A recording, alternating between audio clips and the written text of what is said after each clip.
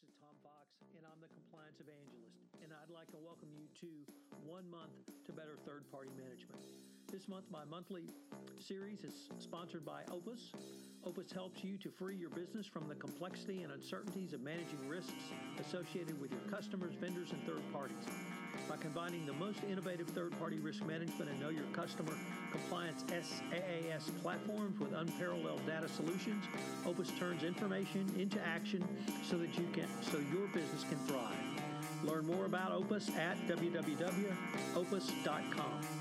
This month, I'm going to take a deep dive into third-party risk management. I'm going to consider what you need to do to take a look at third parties, the due diligence you need to engage in, how you should evaluate that due diligence, what contract terms and conditions should be a part of your due diligence going forward, and how you should manage that relationship after the contract is signed. I think you'll find this an extraordinarily interesting and important series because, as all compliance practitioners know, third parties are your highest risk under anti-corruption laws such as the Foreign Corrupt Practices Act or the UK Bribery Act. This is Tom Fox. Thank you very much for listening to 1 Month to Better Third-Party Management. Day 4, Due Diligence. Most companies fully understand the need to comply with the FCPA regarding third parties, as third parties represent the greatest risk for an FCPA violation. However, many companies are not created out of new cloth, but are ongoing enterprises with a fully up and running business in place. They need to bring resources to bear to comply with the FCPA while continuing to do business. This may be particularly true in the area of performing due diligence on third parties.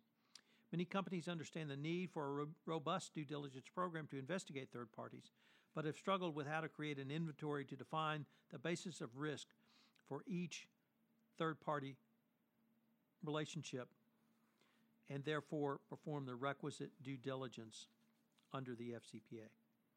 Getting your arms around due diligence can sometimes seem bewildering for the compliance practitioner. However, with the information you have developed in the business justification and the questionnaire, this should provide you with an initial information to consider the level of due diligence that you should perform on third parties. This leads to step 3 in the 5 steps of the third-party risk management process, that being due diligence. So over the next couple of days, I'm going to talk about due diligence. Today, I'm going to talk about it generally, and tomorrow we're going to take a deep dive into the levels of due diligence. Jay Martin, the Chief Compliance Officer at Baker Hughes, often emphasizes that a company needs to evaluate and address its risks regarding third parties. This means that an appropriate level of due diligence may vary depending on the risks arising in a particular relationship. So, the appropriate level of due diligence required by a company when contracting for the performance of information technology services may be low to reflect the low risks of bribery on its behalf. Conversely, a business entering into the international energy market and selecting an intermediary to assist in establishing a business in such markets will typically require a much higher level of due diligence to mitigate the risks of bribery on its behalf.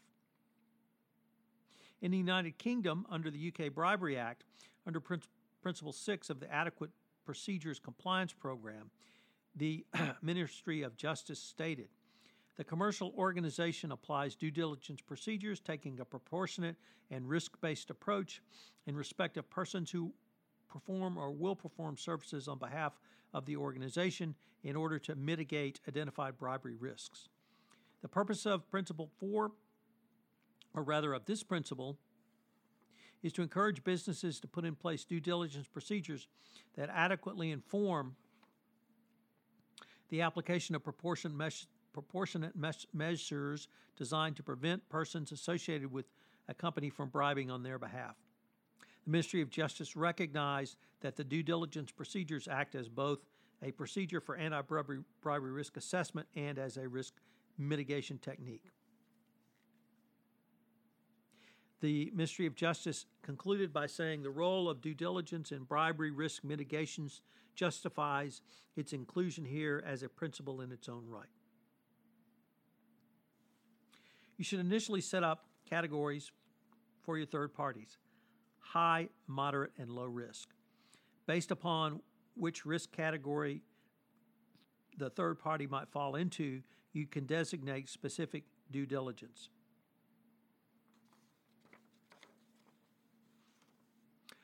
This three-step approach was discussed favorably in Opinion Release 1002.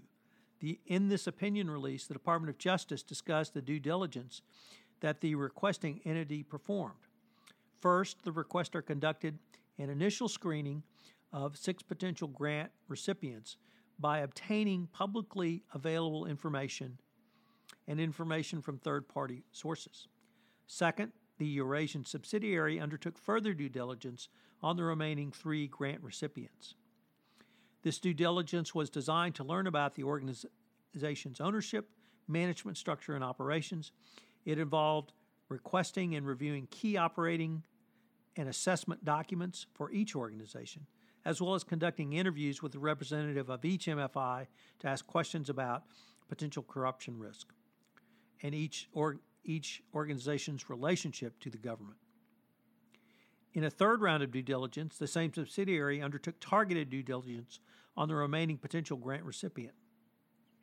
This due diligence identified ties to specific, or was designed to identify any ties to specific government officials and determine whether the organization had faced any criminal prosecutions or investigations and assess the organization's reputation for integrity. So within the general overview of due diligence, you can see why this background investigation is absolutely mandatory.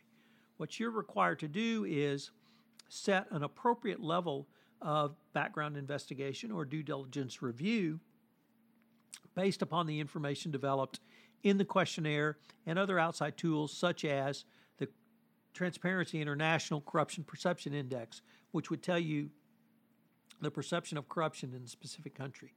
If that risk is high, you may raise up your level of due diligence. Correspondingly, if you're in a jurisdiction such as Singapore, Canada, United Kingdom, it may be relatively low, and you can drop down to a more basic level of due diligence. So what are the 3 key takeaways for today? Well, number 1, you must have enough information to fully identify the owners, ultimate beneficial owners, and related parties to determine if there is foreign official involvement. You simply have to have enough information to make that determination. Number 2, all credible compliance commentaries require due diligence. So if you look at, obviously, the Department of Justice and Securities and Exchange Commission 2012 guidance, it requires due diligence. The 2017 guidance on the evaluation of corporate compliance programs talks about due diligence. The UK Bribery Act commentaries require due diligence. The OECD 13 Good Principles require due diligence. So this is something that you are going to have to do. There may be situations where you cannot do as much due diligence as you would like. This is certainly going to increase the risk, but it puts pressure on the other steps in the 5-step process. And finally, use an experienced due diligence provider. This is going to be critical for you going forward. Although it's possible to do internet background searches, it's really important that you utilize a professional service provider to the extent required. This is Tom Fox. Thank you very much for joining me for day 4 to 1 month of third-party risk management, and I hope you join me tomorrow for day 5. This is Tom Fox. I hope you've enjoyed this episode of 1 month to better third-party management. If you have listened to this podcast on iTunes, I would greatly appreciate it if you would rate this podcast, as it will help our rankings and help us get the word out on this most unique podcast series in compliance.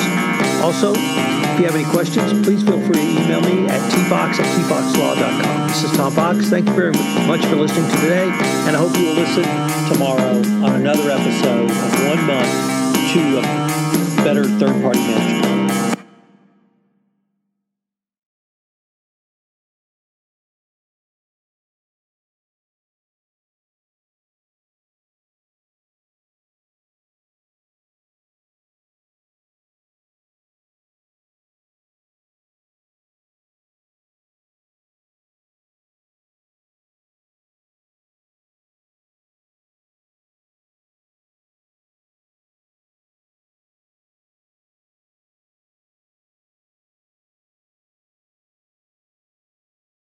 This podcast is a part of the C-Suite Radio Network.